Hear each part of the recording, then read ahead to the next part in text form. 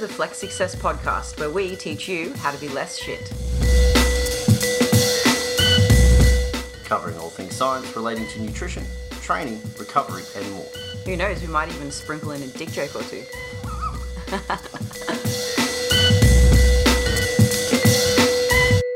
Welcome back to the latest episode of the Flex Success podcast, where we teach you how to be less shit. As always, we will be your co-hosts. I'm Lizzie, and this is Dean. Now, if you find value in this episode, be sure to give us a like, subscribe, and drop a comment below on YouTube.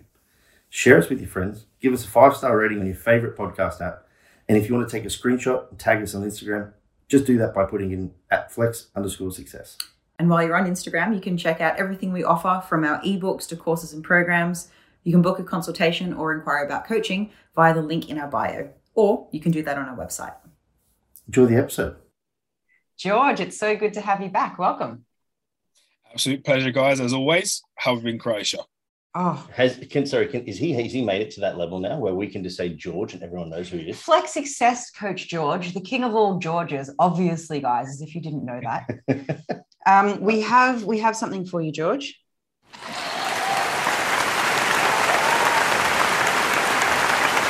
That is a crowd of people applauding you. It is my new soundboard that entered the podcast on the last episode that got released. So this is the second one. I can also do this to you.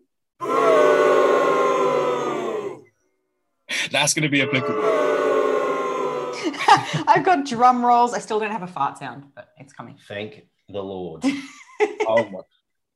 So prepare yourself for the soundboard. Jesus Christ. You've been warned. It's a risky little tool for Liz to have. I mentioned this on the last podcast we did, that I'm equally nervous and excited by its implementation. But yeah. Enough about me. For anyone that's watching on YouTube, did you just notice that I'm in this video twice? Oh, you can see the mirror in the background. You see me dance in the background. Give us a back double bye. Imagine if I wasn't wearing imagine if I was wearing backless chaps. Could you imagine? And for those that are there, I just did this. Went forward and showed the mirror. At least you're not as lean as you were on stage. We'd see straight through the hole. This is true.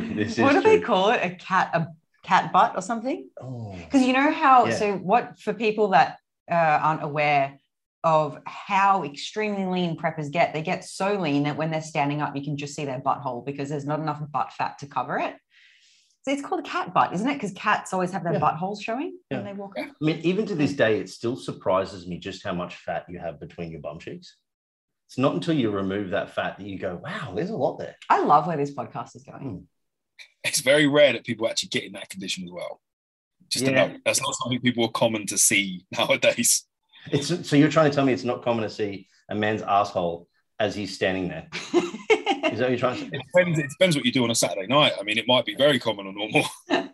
You know what? This is an awesome accidental kind of segue into what we wanted to talk about today, which is buttholes. No, not buttholes, but managing symptoms of getting redonkulously lean. I believe redonkulous is the scientific term. Obviously, it can be for comp preppers, but it could just be for your average everyday person that wants to push the limits for whatever reason. So what an excellent segue, isn't it? I mean, sure. Transition so smooth. Speaking of getting really lean, I believe you are in comp prep right now. I am 6.5 weeks out. So just kind of getting to the nitty gritty stage, just starting to really feel it now. I can't complain. Up until this point, it's been probably the best prep I've ever had. You know, dietary fatigue, training fatigue, mental fatigue, everything's been more or less very manageable until sort of this week, where I'm starting to get a few more of them bad days creeping across the week. Like the ratio of good to bad is just starting to skew slightly.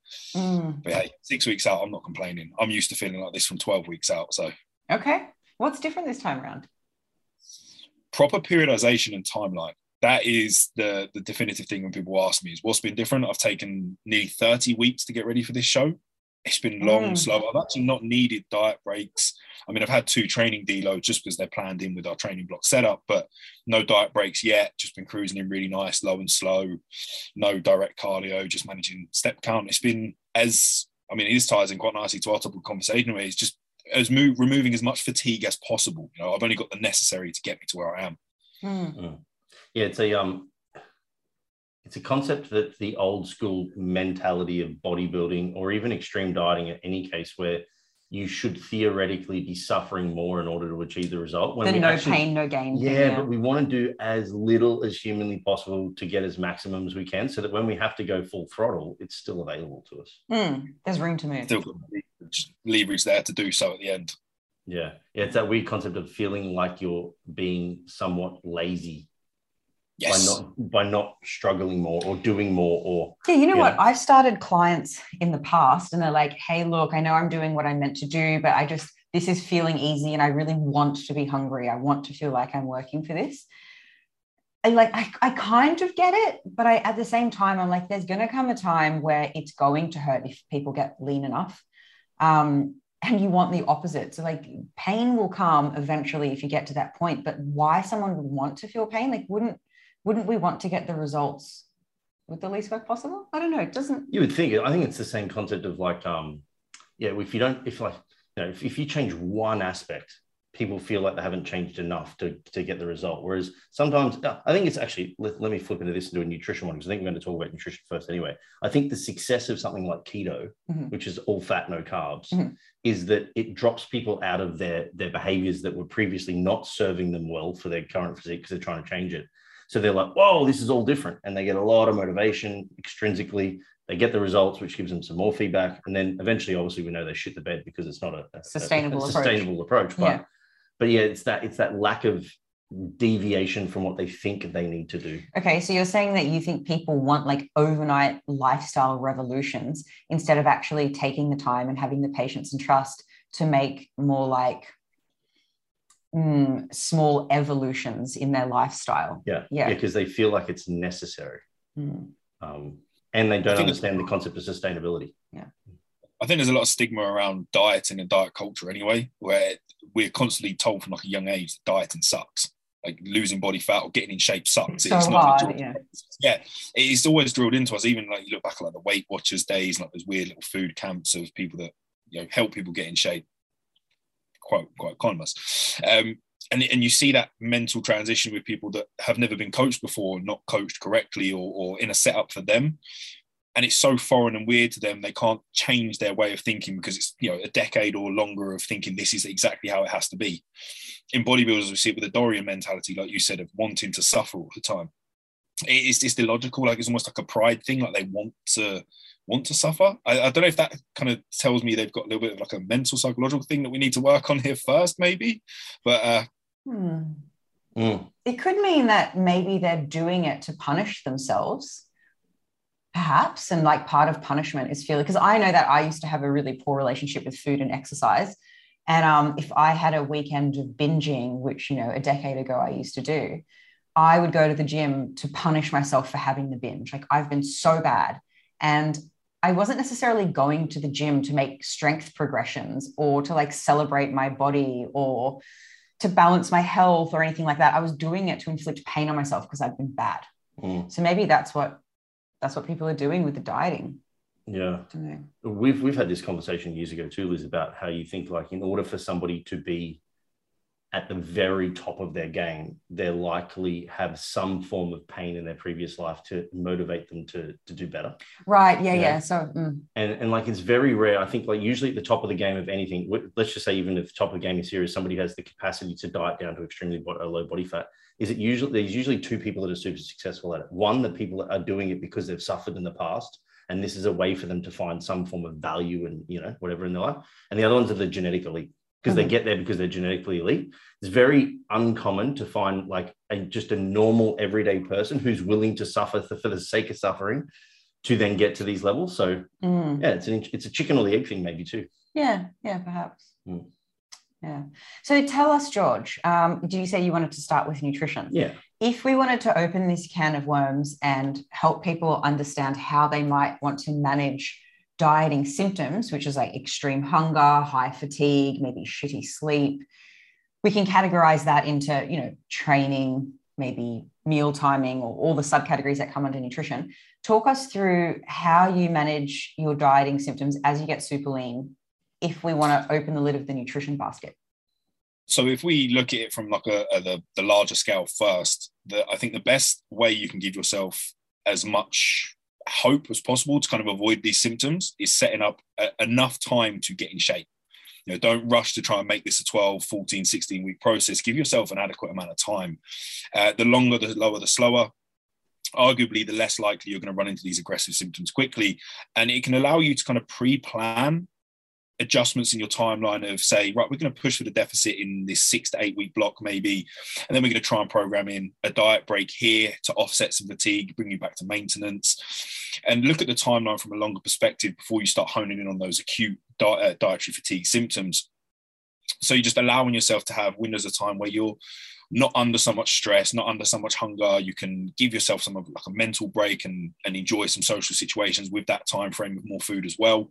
But that's like the first port of call, really, is making sure you set up your timeline appropriately to kind of offset as much of the potential to have these harsh degrees of dietary fatigue as possible. It is inevitable, the leaner you get, that you are going to get these symptoms. That you can't avoid them completely, but you can limit the time that you're going to experience them massively just by taking enough time to actually get in shape as opposed to rushing. Yeah. I mean, devil's advocate would say that the faster the better, because then you don't have to diet for as long. But that mentality isn't necessarily wrong, but the restrictions are far greater the faster you want results. And often they're just not sustainable, and people go from on a diet to off a diet. The way you're talking about is more making it more manageable, so that it's not like we're being aggressive with aggressive symptoms and then we're off a diet. It's I think that when people say that, like, I get it too. Like, why would you diet for 20 weeks when you can diet for 12? Just go a bit harder. Like, isn't that potentially better? Yeah. Wouldn't you rather save for a house in 2 years rather than 20? Like, yeah, but you have to like fucking scrape. Well, let's say it's a reductionist sort of point of view in that they're saying, well, they only associate one negative, being time, as being the thing that they're trying to mitigate there, as opposed to, okay, well, yeah, how well can you save? Can you still live a life and save for that house? Or can we still perform at an optimal level to maintain as much muscle as possible and still live your life and whatnot? Yeah. And then there's a lot of other smaller variables that maybe they don't understand or don't know about in doing that aggressive deficit or doing that aggressive fat loss that are going to lead to issues, not just from the mental side of things of, creating a tendency for poor relationship with food, or just for you've had to suffer so hard, you're then most likely to rebound out of that in really poor manner, gain a lot more body fat and undo potentially all that hard work. But also there's a lot of physiological adaptations. Like if we're talking about natural individuals, your thyroid adaptation, that's going to be a huge benefactor there. If you do like on a really aggressive mini cut, hormonal modifiers, your sexual hormone production, specifically more so in females than males. There's a lot of other implications and negatives that come from pushing really aggressively. Like, yeah, you'll get to your goal faster. And if you've got the mental willpower to do so, then kudos to you. Like, great. But are you really factoring in all these other potential issues you're going to now face once you come out the back end of that? And how do you know how to mitigate them correctly? Yeah. There's also no time in a short fat loss to really discuss how to get out of it either, because it's just get it done, get out, and then the get out phase is usually done just as erratically or as intensely. Yeah, I guess it's like trying to straighten deck chairs on the Titanic. Like it's really short-term way of thinking. We need to think more than 2 months from now. What happens in 6 months? What happens in 12 months? Yeah. To put some quick numbers on this, just so people, because it's all well and good to say like make your dieting phase longer or long enough. I recently held a little workshop for STC Fit on contest prep and whatnot. And there was a part on there where I did about setting up the appropriate timeline. And there's a reference point. The timeline that we started with an individual who had to lose 9 kilos of fat can be done in 12 weeks relatively, like comfortably, safely, if they were about 90 kilos, because it's about 1% per week of their body weight being lost per week. But by the time that we accounted for all of the things you mentioned before, George, it was a 24-week prep. So basically doubled. And that was because we wanted time to not diet. We wanted time to deload. We wanted to account for the potential for like mistakes, slowing down, metabolic adaptations that we're not aware of that are going to occur until they occur. Neat reductions. Fucking having a meal at Christmas or whatever it may be, It was double the time. Hey, for people who, just like a super quick description of, because you mentioned refeeds, maybe one of you two can talk us through what a refeed is. But before we get there, I'll set it up like this.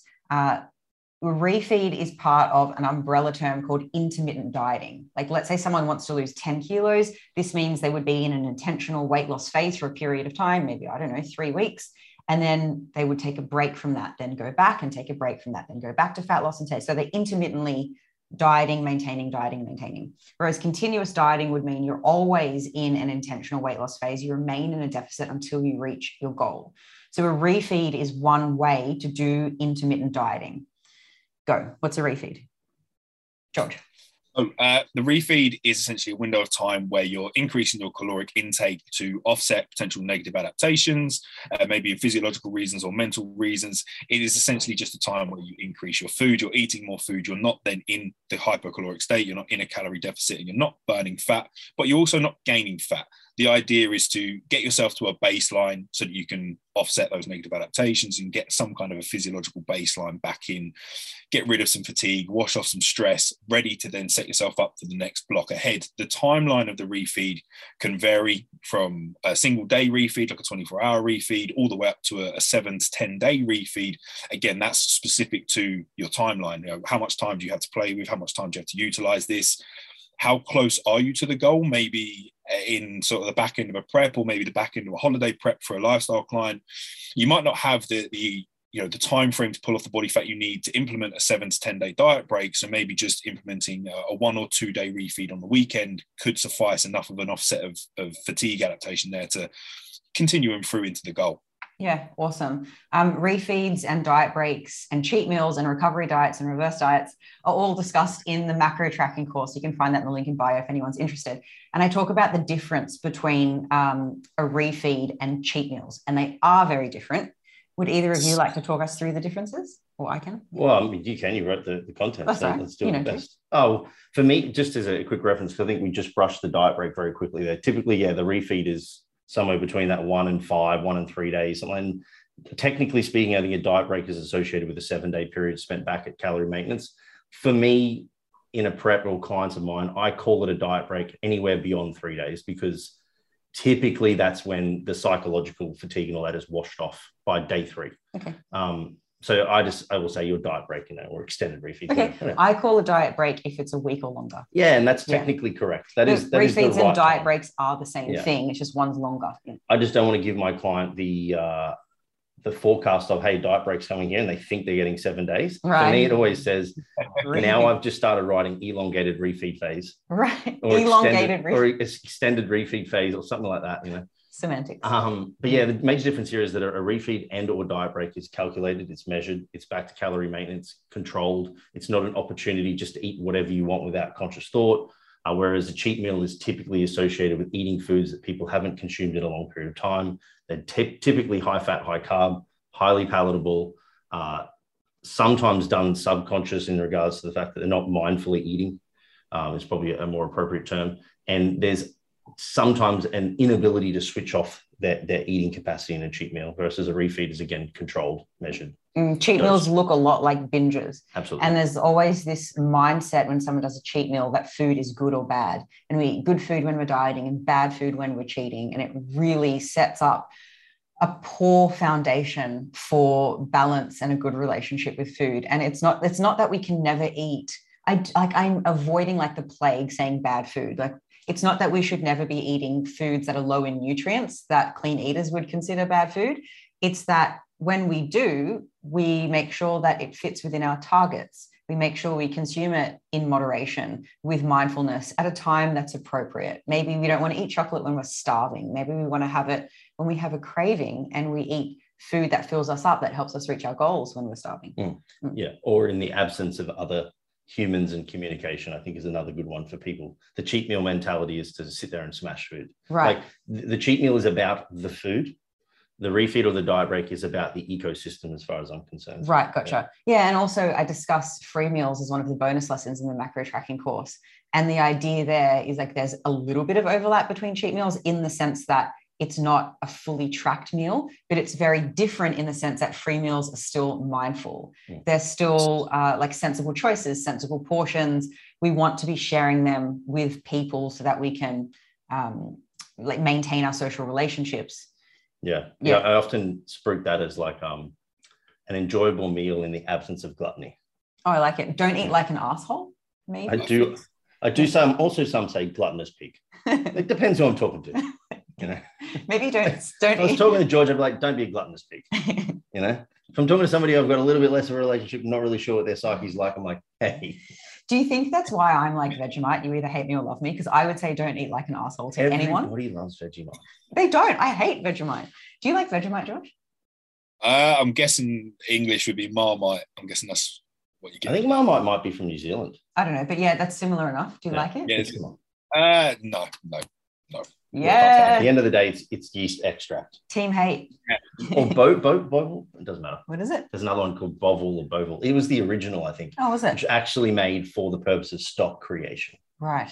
And then Vegemite is a spreadable yeast extract. It's disgusting. I don't know how anyone deals with it, honestly. It's when Dean eats it, I was like, you can wait a week before you kiss me, because that's fucking literally bad. Zoe does the same thing. If she ever has it on toast, I'm steering clear of her for the whole day. I don't want to know. I'd rather kiss garlic breath, honestly. Maybe because I'm the one with the garlic breath. I'd rather garlic breath, though. At least that smells nice. Even if you brush your teeth, like the smell's in the breath. It's not even in the mouth. So bad. Anyways, I've derailed us. So let me pose this question to George and to get back on track. Is it about Vegemite? No, it's not. Unless he wants to put it on toast during a refeed. Okay. Now, there will be some people who say that refeeds and diet breaks are pointless, in that there's evidence to suggest now that we don't see sustained hormonal adaptations going back to normal. Fair. But why would somebody maybe benefit from these from a managing, the symptoms of extreme dieting perspective? Well, it gives you a time window of not suffering from dietary stress, which is one of the main negatives of being in a calorie deficit. It sucks. It's hard to do. And implementing diet breaks or refeeds are a perfect way to give you that from a mental state. If we're saying that the data is now a little bit conflicting and that we're not seeing what we originally thought, at least that mental leverage for the client is going to offer them a huge positive that's going to help allow them to continue pushing on in their goal. Whereas if we said, the data doesn't support it, don't need them, there's a potential for the lack of adherence or for them to completely drop off the diet if you're pushing them too hard or too fast for that individual to cope. So I still think there's a plausible reason for them to gain a mental positive here in adherence, specifically more so than anything. Yeah. Yeah, and the most recent study, ICECAP is the acronym, showed that dieters' moods had improved when they were intermittent dieters had better moods than continuous dieters. Yeah. And the original study, the Matador study, was done on just obese men. So it's not really the population of people that we're talking to here. But there were huge improvements between intermittent dieters and continuous dieters, not just I'm not necessarily talking about mood, but their ability to maintain the weight lost when they had breaks. There's light at the end of the tunnel. Like, imagine going to the gym, you're there for an hour and you're doing chest press for the whole hour. Imagine the quality by the end. We need to take breaks between sets, and that's how I look at refeeds. Yeah. Even the perception, I think, of the diet difficulty was improved in individuals that did an ICECAP as well. The other thing we have to realize too is even though ICECAP used athletes, they still weren't athletes in extreme levels of low body fat. Right. So when we still haven't got anything to say, like our cohort of individuals that we're talking about here, either contest prep athletes or people that are doing like extreme dieting phases, that we say, hey, we can definitely say these don't offer benefit for these reasons. Probably can for the physiological adaptations like thyroid and sex hormones and all that kind of stuff. Sex, huh? Yeah. But in regards to managing performance, managing diet fatigue, perception of difficulty, all of those things, even just from a feedback mechanism for me to see how somebody responds to carbohydrates from a look perspective, As again, like training performance during the diet break or the refeed, the sessions you'll have in comparison to what you've just had while you're in a deficit are going to be far surpass what you've just been used to for the last 4, 5, 6 weeks. Numbers will go back up. You'll feel your pumps again in the gym. Training will get back to some kind of a baseline. So I think there's still plenty of plausible reasons to include them, despite what data may not suggest. But even if you said someone, hey, look, let's put you in a deficit take us 20 weeks to get to the goal, start to finish, let's go. Or we could take 30 weeks and you could do 4 weeks of dieting and have a diet break here and then do another 4 weeks, and the client will go 4 weeks of dieting or 20 weeks of dieting. Yeah. I think I know what looks a bit more adherable and more enjoyable and actually doable in the timeline here. Yeah, I mean, I even personally found the re-entry into the deficit post a diet break fun and again motivating, because it's kind of like, I'm glad I've done that, but I'm ready to go again. You know, like, can we start this? It's like a refresh button. Yeah. And there's always Joe, like, one more day, motherfucker. I can see people at the beginning of a dieting phase, like super pumped about it. They're ready to go. They're really motivated. And I think it's a bad choice to make long-term decisions off temporary motivations or feelings, because when somebody starts that, they might get a couple of weeks in and be like, oh, fuck.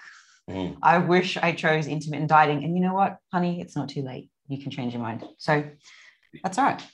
Yeah. Okay. That's the joys of refeeds. That's the joys of refeeds, though, is that you can auto-regulate them as and where appropriate. There's no, although we might plan to have diet breaks or, you know, plan refeeds here or there, they, you know, as and when they're needed, you can auto-regulate them in anywhere. Yeah. Yeah. So you can be, what's the word I'm looking for? Reactive with the diet breaks instead of proactive. Yep. Yeah. What are you? Are you reactive or proactive? A little bit of both. I like to pre-plan ahead and then make conscious decisions on whether they're actually applicable at the time. So everyone's under the understanding that, hey, we've planned this in, but there's no guarantee you're going to take this diet break here. We'll see where you land prior, and then we'll make that decision on the, you know, sort of the week leading in, see where your fatigue's at, see where you're feeling mentally before, you know, suddenly doing it. Because I can use myself as an example on this prep. I've not had a single diet break since starting, although we planned to have two, but because the dietary fatigue was just simply not there, and my management of the hunger fatigue has been much better than it has been in the past, they've just not been warranted. So I've just cruised through comfortably. Awesome. What are some of the strategies you found more beneficial for managing hunger, that being one of the symptoms? So the non-orthodox one first, nicotine. This is not something I'm just broadcast. Everyone should use nicotine. No, not at all. Not everyone should start smoking cigarettes again. That's not the message I'm trying to send. But if you feel you have the willpower to cope with something that is highly an addictive substance, nicotine has shown fantastic efficacy to suppress appetite and also benefit you from a nootropics perspective. So it kind of kills two birds with one stone there. You're not just helping to offset dietary fatigue, but also mental fatigue from that nootropic stimulation. It's actually used, I think, currently at the moment in Alzheimer's and dementia studies in America. They're trialing it. So it has got plausible reason to be used, but remember, highly addictive substance. Arguably, you're not smoking anything, so is there degenerative health effects? It's still up for debate. The data on vaping isn't exactly concrete, but there are other means of using nicotine gum, nicotine lozenges, sprays, patches that could all offer some help. Now, the more orthodox ways of managing hunger and the normal ways people would look here. So meal timing is something that I've concreted in. Having routine, having habitable eating times, your body knows when it's time to eat. Your internal clock knows, hey, this is when we eat. I'm getting ready for that meal now. And you can offset having like hunger signals in between. If you'll, you know, spend 3-4 weeks getting this concrete routine in place, your body comes into a habitual state where it knows, even if you might be actually physically hungry here, you can kind of offset it mentally because you know your meal time is here, here, and here, and that routine is concrete by that point. But trying to spread your meals out roughly on like an average of 2 to 3 hours per day. Obviously, you have to factor in your when you wake up and when you go to sleep, and kind of try and balance them out evenly as possible, so that you're not spending extended windows of time where you've skipped a meal and now you're trying to make up food, and having 2 meals combined into one, having a larger influx of food is going to inevitably lead to you being hungrier later because of the expansion of the stomach and the amount of food volume you've consumed and that drop off afterwards. So meal timings is such a basic thing to do, but carries quite a lot of benefit here. And it's overlooked by a lot of people. People with busy lives, busy schedules often think, it's fine, I'll just eat when I can. But that could be one of the main ways you offset dietary fatigue there, just by with consistency in meal timings. It's worth mentioning that although I totally agree meal timing is really important and something Dean and I have maintained even when we travel, it's what you're not saying, which is clear to me, but I just want to make it clear to all the listeners, that's meal timing is not what causes weight loss. You're saying that it just helps for hunger management. Yeah. Yes, completely. It's not going to offer you any better plausible reason. Calories in, calories out across the day is the definitive factor for fat loss. Are you in a deficit or are you not? But just managing those meal timings is going to simply help you manage the hunger better. Yeah. Yeah. Have you found any benefit in yourself or in clients of yours with managing, say, the macronutrient distribution of each meal, like whether or not somebody has carbohydrates, protein and fats, or just protein and fats, or just protein and carbs, or whatever it may be? So in the beginning of the day, my current setup is obviously PED related, but I sort of go with protein and fat meal as first meal of the day, being a little bit more cetaceous, a little bit slower digesting than carb sources. For me, that's a PED related adjustment in my nutrition setup. But the purpose of using proteins and fats in that one meal they're obviously slower digesting, so they're going to offer more satiety, going to cause you to be fuller for longer. So if a client's total daily macros are on the decline here, you can maybe look at utilizing pulling away more carbohydrates and leaving fats and proteins a little bit higher there to increase satiety and increase fullness across the day. This is for sure one of the ones that I've seen one of the greatest amount of like individual variability in regards to how each person changes their preference for macro setups, and also a little bit of the meal timing. But mainly the meal timing comes down to whether or not they're having 3 meals or 5 meals. It's not significant, right? Like, and maybe smaller humans will have the 3 because we want them to get a sufficient protein serve, like small females at each meal, as opposed to grazing on 50 grams of meat each time. Yeah. But if some individuals find like, I would rather have like a larger carbohydrate meal once per day versus having 3 smaller ones and so on. And none of it really matters. That's the cool thing. For the end result. When it comes to fat loss, what does matter is setting it up in a way that supports that person's preferences. With one small asterisk for people that are like getting into the real nitty gritty of fat loss, and they really want to try and offset muscle loss by driving some form of performance outcome, we may say that it's slightly advantageous to push or partition those carbohydrates around training, just to ensure recovery is a little bit better. But those are details for the pointy end. And there's something that you really probably going to be talking about. That was going to be my caveat there, that just by reducing your carbohydrates and increasing protein and fats may seem favourable from hunger, but you also have to factor in then training performance and how that may suffer if you do just remove them all entirely. We know keto diet people will understand how hard it is to train or maintain performance in that state. Yeah, I refuse to have a smaller than 80 gram cream of rice. So every time, I mean, what's the point?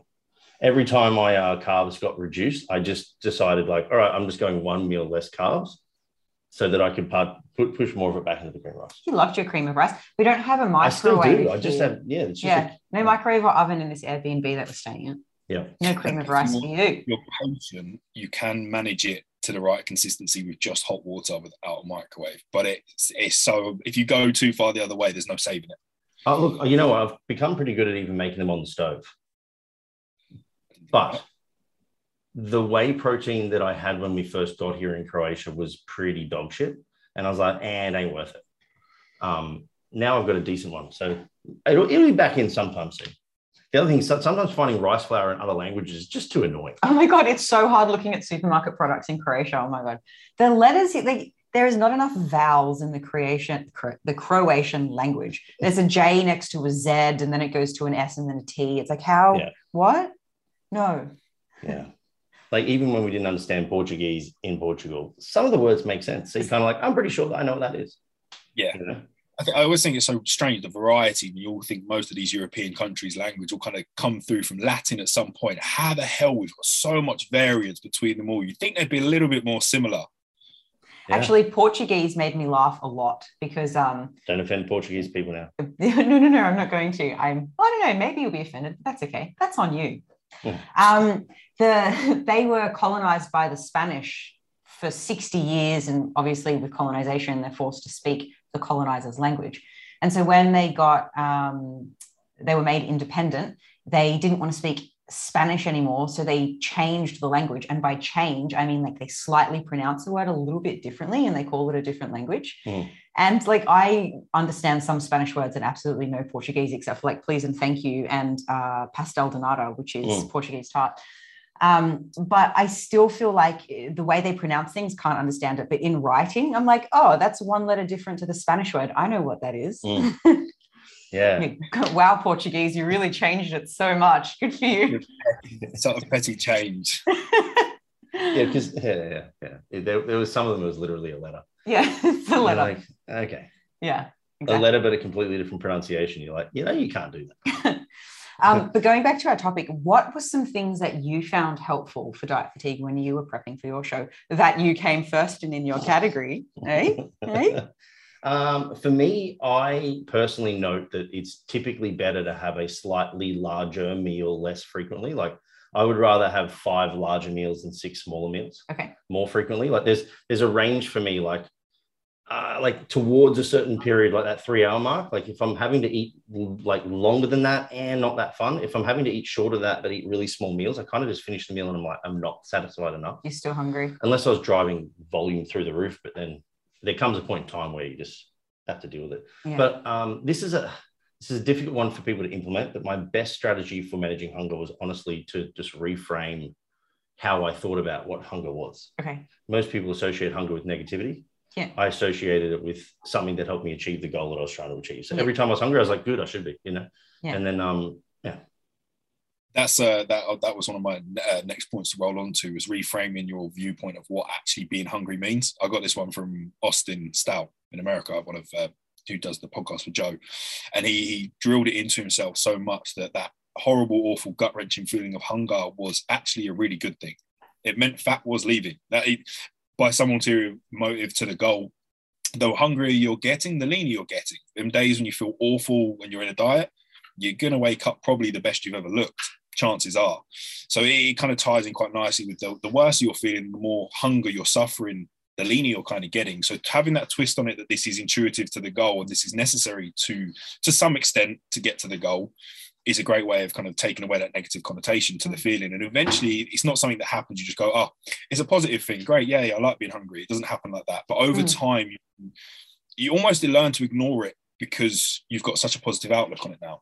You learn to live with it. But that's not to say that he would be chasing feeling that way. It's just that when you eventually can't avoid it any longer. Yeah, unless you're a sadist like Brandon Kempter. Oh, he loves it, doesn't he? He told a story on ours. I'll refer to it very quickly for those in that. He got to the end of his prep. His condition was done. It was time to start adding food back in. He's nutty. To pull fatigue back, right? So he's like, cool, I've made the condition I need, time to pull the fatigue back, lessen the deficit. But as he started to lessen the deficit, he started adding food back in. He started to feel less hungry. And he was like, this isn't right. So he started going Was he still prepping? Still prepping. Oh, okay. He started removing voluminous foods and implementing things that were a little bit more calorie dense so that he didn't feel like he was full because he felt like he was going against the diet. He wanted to feel the pain. Yeah, this is actually, this goes alongside the mental concept of, or idea of reframing too, is that I stopped chasing extreme fullness a while back, but definitely in this last prep, because I also associated that with being overfull, overfed, not like in control of even just stomach control and stuff like that. I didn't like it. So I never really chased fullness, because to me then fullness was like almost a negative in that I felt like I'd overconsumed or that I couldn't keep control of my stomach from an aesthetics perspective. So that also helped me not chase crazy volumes. Okay. All right. One other one for me, and then just some little tidbits. People have probably heard these before, like eating with small spoons, putting the spoon down every time I took a mouthful, as opposed to putting 3 or 4 mouthfuls in one after the other. Like mindfulness practices. Yeah. And another one I've actually even noticed now, because I'm no longer like super hungry or anything, but I still would like to eat more food. I also decreased the size of my mouth. We're laughing at George here because George like uses a shovel instead of a teaspoon, and he's like, "What? I have a big mouth." I'm like, "Bro, look at this! Look at how much food is on your spoon. It's not a big mouth." It never feels like unfathomable. It never feels like I can't chew. You don't chipmunk face, man. The other one there was I actually found enjoyment in eating some of my food cold. Because when I would heat it up, it would make it taste extra delicious. It's like spice. There's a fine line. Some spice will enhance flavor. Too much spice will decrease flavor. And it's the same with temperature. Like really hot coffee, Liz, shit coffee. But like a little bit below boiling into the 80-degree range, perfect coffee. But you didn't want... Huh? Got to let the kettle settle down off the boil first. You have to drink it straight out of the kettle. I need to get that on a t-shirt. Let the kettle settle. Hey, that needs to be a hashtag. Nice. But Dean, you're saying that you prefer to eat your food cold because that's not your preference. Because it's less flavoursome. Yeah. And you don't want your food to be so delicious that it's hard to stop. You want to finish the meal being like, yeah, that was enough. Yeah, like everybody knows that hot rice tastes better than cold rice because cold rice goes a little hard again. Yeah. So I would sometimes have my rice meals cold. Is this a face of disagreement, George? Do you like? Yeah, see, Now, this is coming from previous preps. I used to prep whilst I was working on site and construction. So all my food was cold. And I built up this love for cold rice, cold chicken, rice and vegetables. And it's still something I'll do now, is I'll cook my food hot and I'll let it go cold before I eat it, because I just love the taste. I don't know why. Maybe I'm strange. No, there is. So like I preferred my beetroot rice chicken meal with cold. But I would actually, if I had to really choose, I'd rather have fresh rice and then cold beetroot on top. Yeah, fair enough. You know? Well, I feel impartial about all cold food. And I think for the same reason, I spent so long bringing all my food to uni. Like I didn't have a microwave. I think there's probably microwaves on campuses now, but this is when the dinosaurs were around. I was at uni. And so because I ate my food cold out of containers, I just I don't know, do you want to heat it up? Do you want to not heat it up? I like it the same, but rice, I'm going to say warm's better. Yeah. I think, again, like we're probably talking to our own bias here, though, and that we've all done it a fair few times. I think if you spoke to the majority of people who've eaten a hot pasta dish versus a cold pasta dish, typically the hot one is nicer. Not to say that the cold one isn't nice. It is, and that's the point. You still want to enjoy it. It's just something that I've noticed that because there's personal preference. Figure out when you're really hungry what you like a bit less, but you're not going to gag on it. And that is a good hunger management strategy. Yeah, or, is salt and pepper enough? Yes. Does salt, pepper, and mustard taste better? Probably. But do we really need to put mustard on every dish? It's about not ties back to a post you did, Liz, on Instagram about not making every meal a party. I think this is really important in a deficit. There are times that I think you have to be quite intuitive in the situation. There are times where putting a little bit more effort into your food is going to make it more favorable, and you're going to enjoy the meal, take more time. It's going to give you some kind of positive benefit here. But if all your food is like a la carte 5-star meal looking, it's going to make dieting a lot harder. And on the flip side of that, you don't just want to be eating plain chicken and boiled rice every day, because it's going to suck and you're not going to want to eat. You're going to want to eat other foods, and that tendency to binge is going to increase or cheat on the diet. So you've got to kind of find your middle ground. Like I find a 70-30% mix is kind of nice. So I've got my kind of plain bodybuilding meals that I know that they're fuel. It's a fuel source that does the job. And then 1 or 2 meals at the end of the day when I have more time, like my cream of rice, I might put a little bit more effort into it. So I look forward to that meal to close off the day's dieting. Yeah, he makes cream of rice cakes now, this guy. Cream of rice cakes? That's the change, you see. That's a prep change. Oh, you're going to need to hang on a minute. What if I take this cream of rice and turn it upside down? That'll be better. The amount of people that message me like, how have you done this? I'm like, bro, I literally just cooked cream of rice and just turned it upside down and took it out the top. I knew that. I knew that. I was just like, this is a presentation trick. Oh, I love this so much. But it changes the meal so much. Yeah. That's it. I did. I put up one the other day too and said core cake and showed the consistency of it. And they're like, man, how did you do this? I'm like, I let it set for 3 hours. I packed it in my bag and ate it later. Oh, you guys are geniuses. I love it. Funny. I love it. All right, so we've done meal timing. We've done palatability. Size of meals has been rough, briefly or roughly, or whatever which one you want to put it together. Briefly mentioned. Briefly and roughly. Yep. We've done stims. We can probably sub in some caffeine as well, potentially in between meals to offset some hunger, just like you've done with nicotine. Refeeds diet breaks. Yeah, but you don't want to start with all of these things, right? It's like as things get really difficult and you need to pull out another tool, then whip it out. Yeah. I also think it's important to have a conversation and set boundaries on what your starting point is and what your level of, I suppose, like extension on that is, or like what your maximum sort of tolerable amount you're willing to accept is. Like nicotine, like if I'm going to use gum, am I going to cap myself at 4 milligrams a day or 2 milligrams a day, or whatever it may be, because it can quickly get out of hand. Yeah. I had a friend years ago, Shuni, and she decided that chewing gum helped her not snack in the office between meals. And she was like, do you think that's a problem? I was like, no, like if you're chewing some gum between like breakfast and lunch, it's fine. And she had these jaw problems and she started getting bloated. I was like, oh, what's happening? And I was talking to her about it. She ended up putting a whole packet of gum in her mouth at one time. And she had this big ball of like sugar-free, which was giving her not just the chewing, the fact that her stomach was getting ready for food. and no food was actually arriving. But also all of the artificial sweeteners at such a high dose all the time was making her shit herself. Like, just because one piece of gum is fine doesn't mean a whole packet at the time. Like, just because a bit of nicotine is okay, like, let's not go crazy. Yeah. The gum one's a perfect example of this, because you can easily start titrating up through. It's in between every single meal. All of a sudden, then it's before you eat your meal. When you wake up, straight away you're just yamming in the gum. Like, there is still calories in chewing gum. I know it's only small, it's only minor, but you have to weigh in. If you're going through like 3 or 4 packs a day, like, that is calories that are going to contribute to your deficit. So you've got to be careful with them hidden numbers there. Just because it says sugar-free doesn't mean it's completely fine. And like you said, chewing gum stimulates the brain's thought mechanism that food is coming. So your digestive enzymes get ready to receive food. So you're potentially going to increase hunger there as opposed to neglect it. Yeah, definitely. That's a good asterisk for people that aren't aware. Sugar-free gum doesn't equal calorie-free. Sugar-free Slurpees or ice drinks doesn't mean calorie-free. And sugar-free syrups at coffee stations doesn't mean calorie-free. Oh, actually, I talk about sugar-free, no added sugar, whatever products in the macro tracking course in the bonus lesson, Hidden Calories.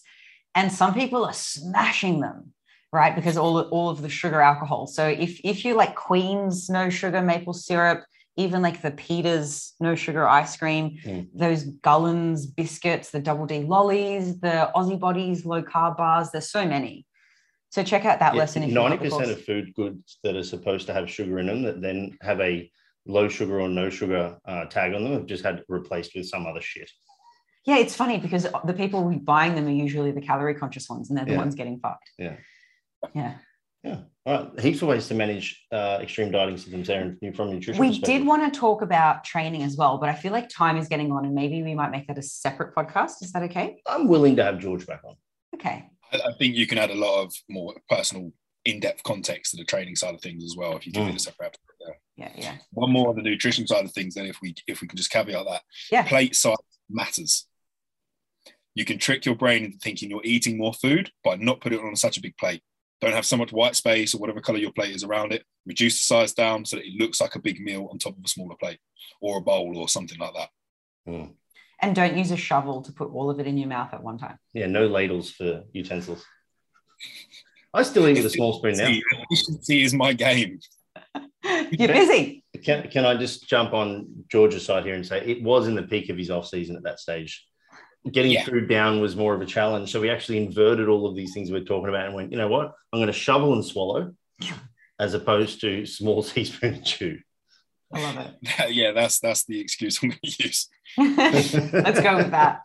Now, we like to wrap up every episode with a tip to help people be less shit. If you could summarize this, or just, you know what, it doesn't even have to be relevant. What would be one tip that you would give to the listeners on how to be less shit?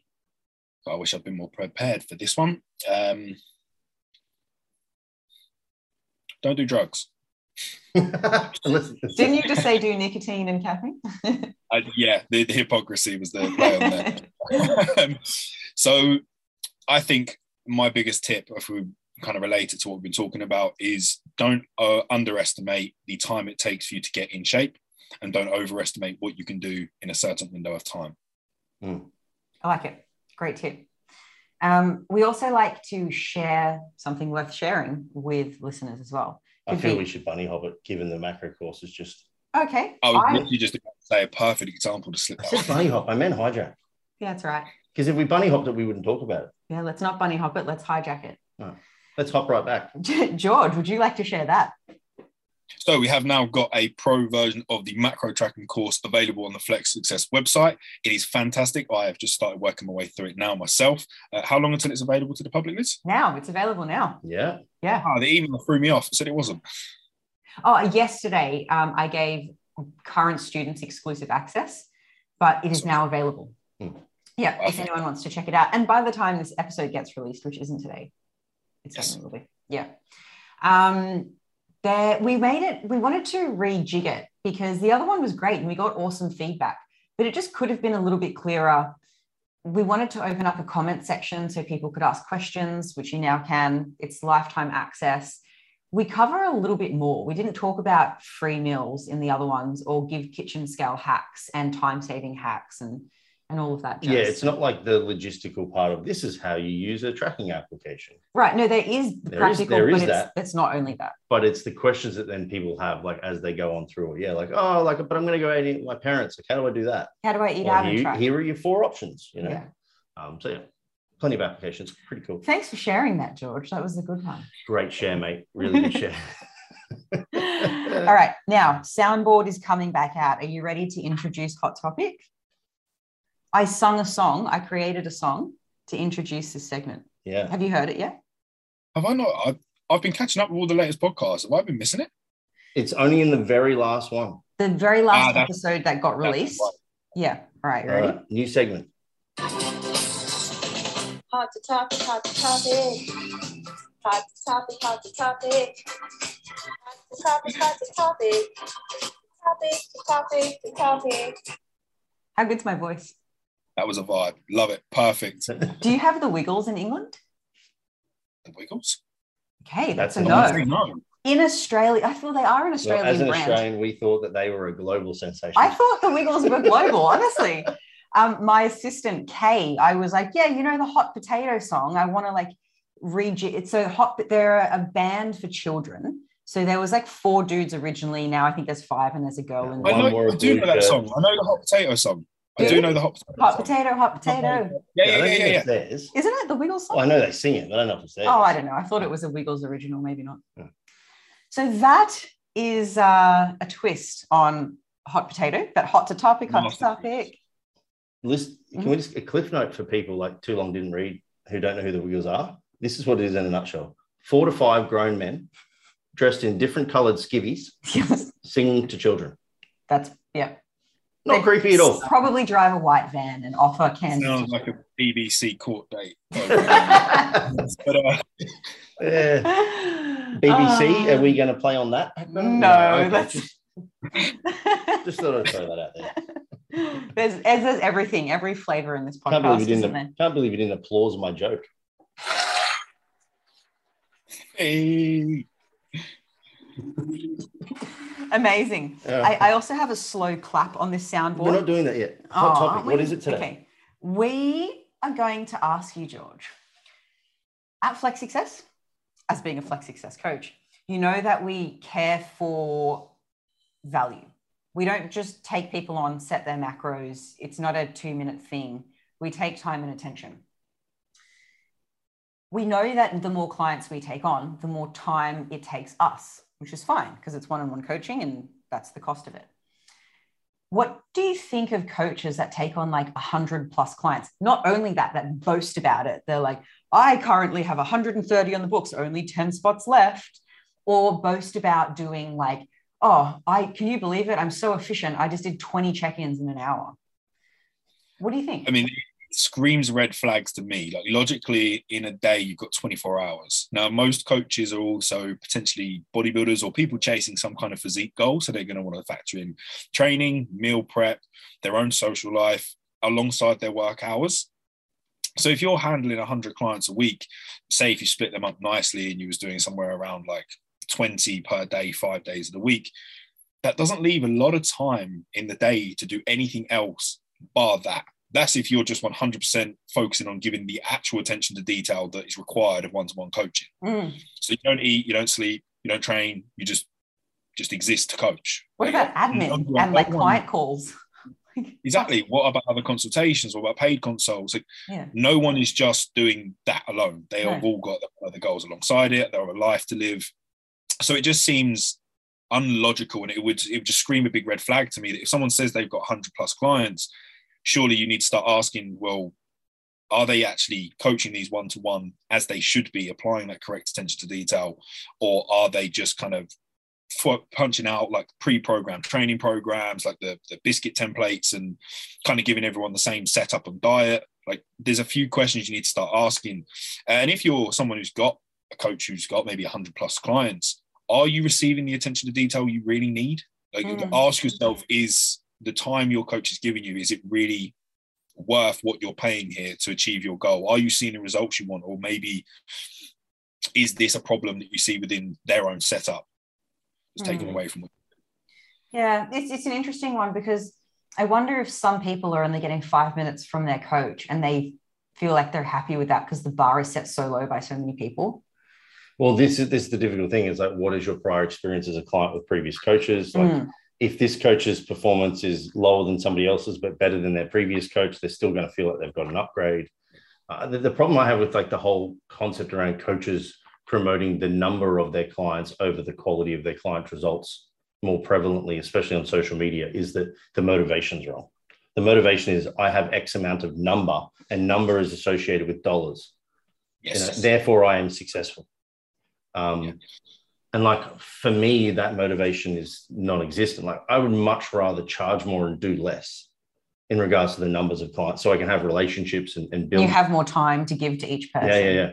Really enjoy my work than just be essentially going through an administration role every day. Like, cool, man, thanks for this. There you go. Cool, man, thanks for this. There you go. Like, I think that's the big question when people ask about your pricing and stuff, and they see that it might be higher than the average of these people that are taking on 100 clients who are charging 50 quid per month because of that workload. There's a reason you see a relationship of cost being more with a coach who's going to give you more.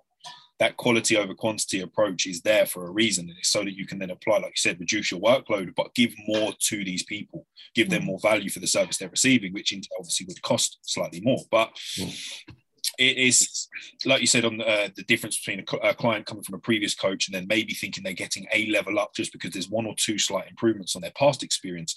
I think that the level playing field we're in at the moment, it's not hard to separate yourself from the middle of the pack of what we see in the industry, just by actually caring, just by being a human being and caring about your job and wanting to do this for the right reasons, instantly puts you up into that upper epsilon of coaches. Yeah. And I think this is the difference between having a standard and having an expectation. So I think the expectation, people don't expect all that much because the quality is so low. And they think, oh, my clients are only expecting 2 minutes from me. But it's not necessarily about that. It's about your standards. And it doesn't matter what other people are doing. It doesn't matter how low everyone's expectations are. Your standards matter, and that shouldn't change, right? It's like if you're in the dating pool, you might expect a bunch of creeps, but that doesn't mean you settle for that, because your standards don't change regardless of your expectations. Yeah, I mean, I don't really recall any conversation with us, Liz, where we've kind of ever said like, all right, so how do we get more clients? We've always said like, how can we give more to the client? Yeah, we've always had a cap. And that's always incurred some level of a price increase over time, because we get better as coaches, therefore our value goes up, right? But the conversation has never been about how do we get more as a number, but rather how do we improve, get better, and therefore we become a premium service, you know? It's funny, we were talking to a business coach a while ago, and he was like, cool. So what's the target? And we were like, oh, the target is to help people do this, this, and this. They're like, okay. So what's the target? I was like, to make it clearer to our clients what the instructions are. Okay, and he just kept referring to it. And we were like, yeah, these are, he's like, no, the money. We were like, oh, we hadn't even thought of that. Like we need to pay the bills, of course. We're not a fucking charity. But that's not the overarching goal. Yeah. You know, and that probably is for people who just take on more and more and more. And I think they shoot themselves in the foot, because eventually they get a shit name because clients aren't getting the results. They don't feel heard. They don't feel respected. They don't refer. And then all of a sudden it goes from all these clients eventually to not enough. It's definitely a negative more so than a positive, because a lot of what I've seen in our industry, reputation and what you can offer as a coach is what's going to carry you in your career, not so much who you've worked with or what you've done as results. So you see the coaches that put their list as long as anything in their bio of top 3 placings, yada yada, X amount of IFBB pros. Like, that doesn't carry the weight as much as your reputation as a coach does. And when you are handling 100 clients per week, you will just get a bad name for yourself and a bad reputation. And it's so hard to build up a good reputation as a coach who cares about their clients and really is client-centric. And it's very, very easy to lose that reputation as quick as anything, just from one bad review. It really can shatter a career. So they are massively shooting themselves in the foot in fleet of trying to attain, that money or materialistic things. Yeah, it sucks too, because the people that coaches like this usually put out on social are usually the bigger names. They attract the smaller fish. The fish pay the bills, but get the least service. while the big fish, or typically, you know, the predators, are really probably even maybe not paying or getting it cheaper, because they're the ones that bring it all and in. Getting an awesome service, right? So the coach can say, I'm coaching this athlete. How amazing. Yeah, so the best service goes to the non-payer or the low payer, and the high payer gets the worst service, but the high payer is what's paying the whole system. Because they don't have as much influence. Really shitty. Yeah. Yeah.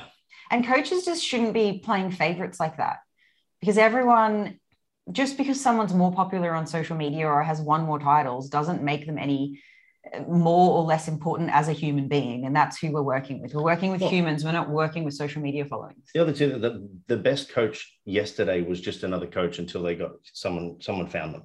Like they were doing the same thing yesterday as what they're doing the day after they became, you know, quote unquote famous. Yeah. Even to try and drive some motivation towards coaches that are getting caught up in the numbers game. I just thought of, as you mentioned this before, George, about reputation and all the rest of it, is that one of the benefits of being an unreal coach and caring about people and being client-centric, and let's just say, pick a number and say only dealing with 40, is that those 40 people will refer you, right? So if you lose one or two, doesn't matter, because you'll get a 1 or 2 referral. But if your business is solely controlled by promotional-based stuff, ads, advertisements, and you're trying to get the numbers game, you're always going to have to spend money to try and leverage more money, and you'll probably end up worse off financially anyway. You know, and it's way more stressful. So. Yeah. But maybe we should make the point that we're talking about one-on-one coaching here. There are some like fine group programs where you're not promised a one-on-one service, and that's not what we're talking about here. Yeah, we're talking about supposed to be legitimate in the individual. Yeah. Yeah, 100%. Yeah. I like it. Were you ever at a point, George, where you thought like, I need 100 clients? No, I was originally mentored by a very, very good coach, Rob Whitfield, at Team LRF in the UK. He's very well known in the UK, probably one of the best female coaches we have if we look at results-based approach.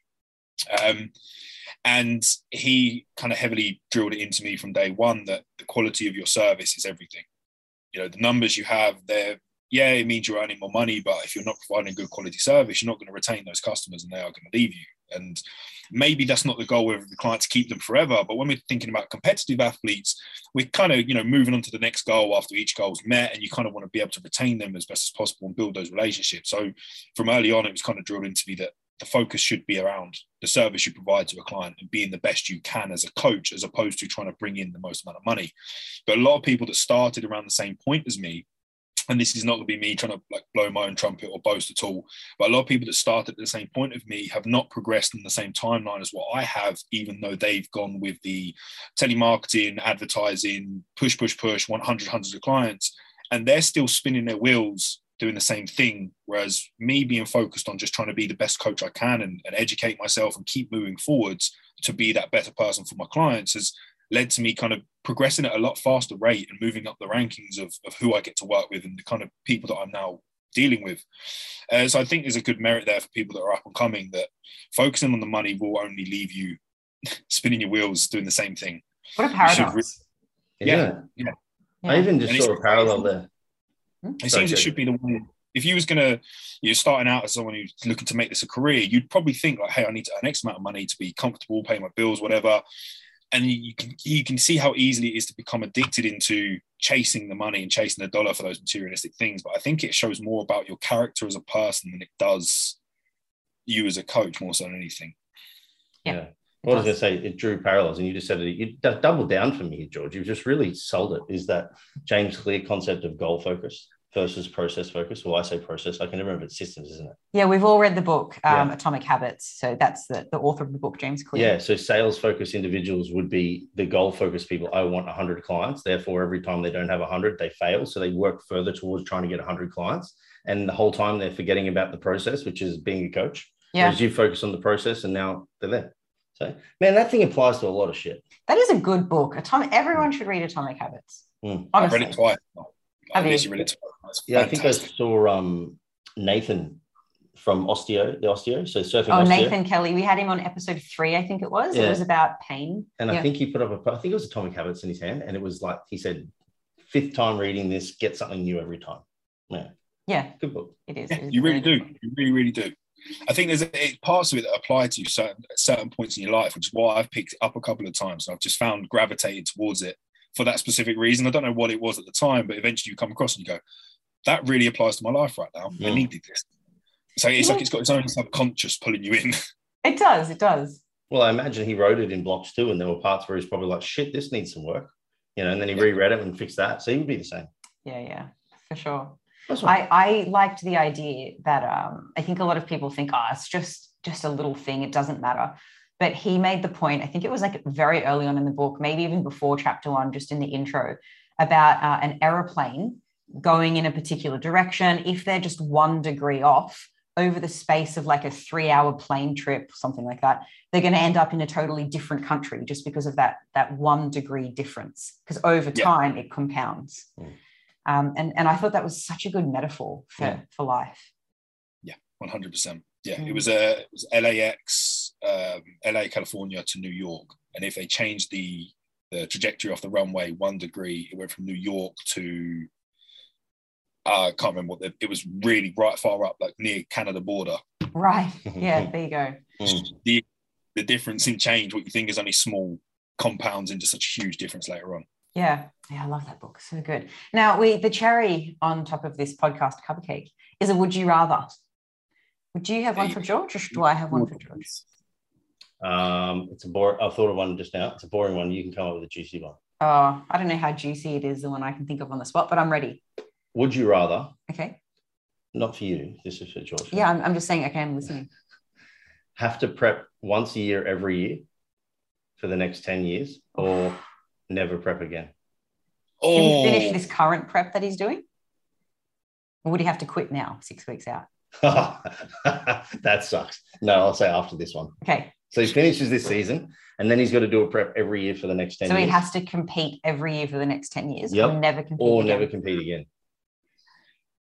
Realistically, the lifespan of a competitive bodybuilder could go into their mid-40s. So what I'm going to do is play the long haul here and take 10 years off and get absolutely huge and then compete when I'm old. I like it. No, wasn't it never compete again or compete every year for the next 10 years? Oh, yeah, no, that was the... I thought you created a gem there. You said, I'm just going to get massive and compete later.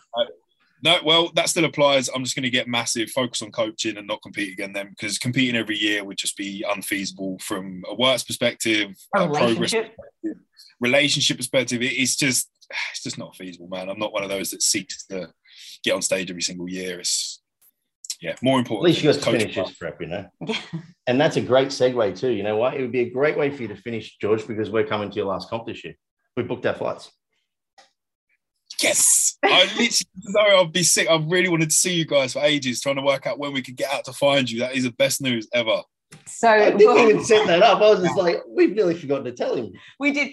Before we pressed record, we told George that we have a surprise for him that his fiance knows about, that his coach Joe knows about, but we haven't told him yet. So That's the bomb. Well, I better make sure I up my game then. Last show's the one where it matters. At least that's what we're told, the 18th. So we were actually going to surprise you and just like rock up the day before your comp to England. But now we're actually going to be in England a week before, and we're leaving the day after your comp. So it's just, we can't hide where we are for a whole week. So because we're I'm repaying the favor that Rory, my client, came in to my show from Ireland when I was there. So I'm going to his show, and I thought you were going to be competing at the same show. I just assumed, like an idiot. You would compete on the same weekend, but just at a different show. So, so we're going to go to his show on the Sunday or the Saturday, and then we're going to come to your show the next week. Nice, that'd be sick. No, I'm looking forward to seeing you guys. That's just made it there. That's made my day. Zoe was saying, if you surprised me, I think like a day out, if I'd seen you, I probably would have just been an emotion. No, I would have just been in the crowd. I would have for sure just done it on the day. Dean would have just flashed you from the stands. Or I would have walked into wherever you are in the night before carving up and just provided you with a packet of I've forgotten them because I haven't eaten them. The Cracker Jacks? No. The Cracker Jacks? Right. Snacker Jacks. Okay, the camera ones. Oh, the best ones. I found blueberry and vanilla. Oh. They are a contender. They're not quite the same sweet fix, but the flavors is equally as good. Nice. Okay, we'll have to look out for them. They do not have these in Portugal or Croatia. Rice cakes suck in Portugal and Croatia. They're just plain and they're lame. Well, supermarkets here, particularly Croatia, are much smaller. So if you want peanut butter, you have one choice. If you want barbecue sauce, you have one choice. If you want soft drinks, you've got like 3 choices. Even the little's pretty scarce in Croatia. They're all small. So we can't wait to come back to England, because when we were in England last time, we were there between January and April or something like that. So it was winter and it was cold all the time. It was dark. And I've always said I want to go back to England in spring. So here we are and we get to see George. You've kind of missed, we had our 5-minute heat wave this week.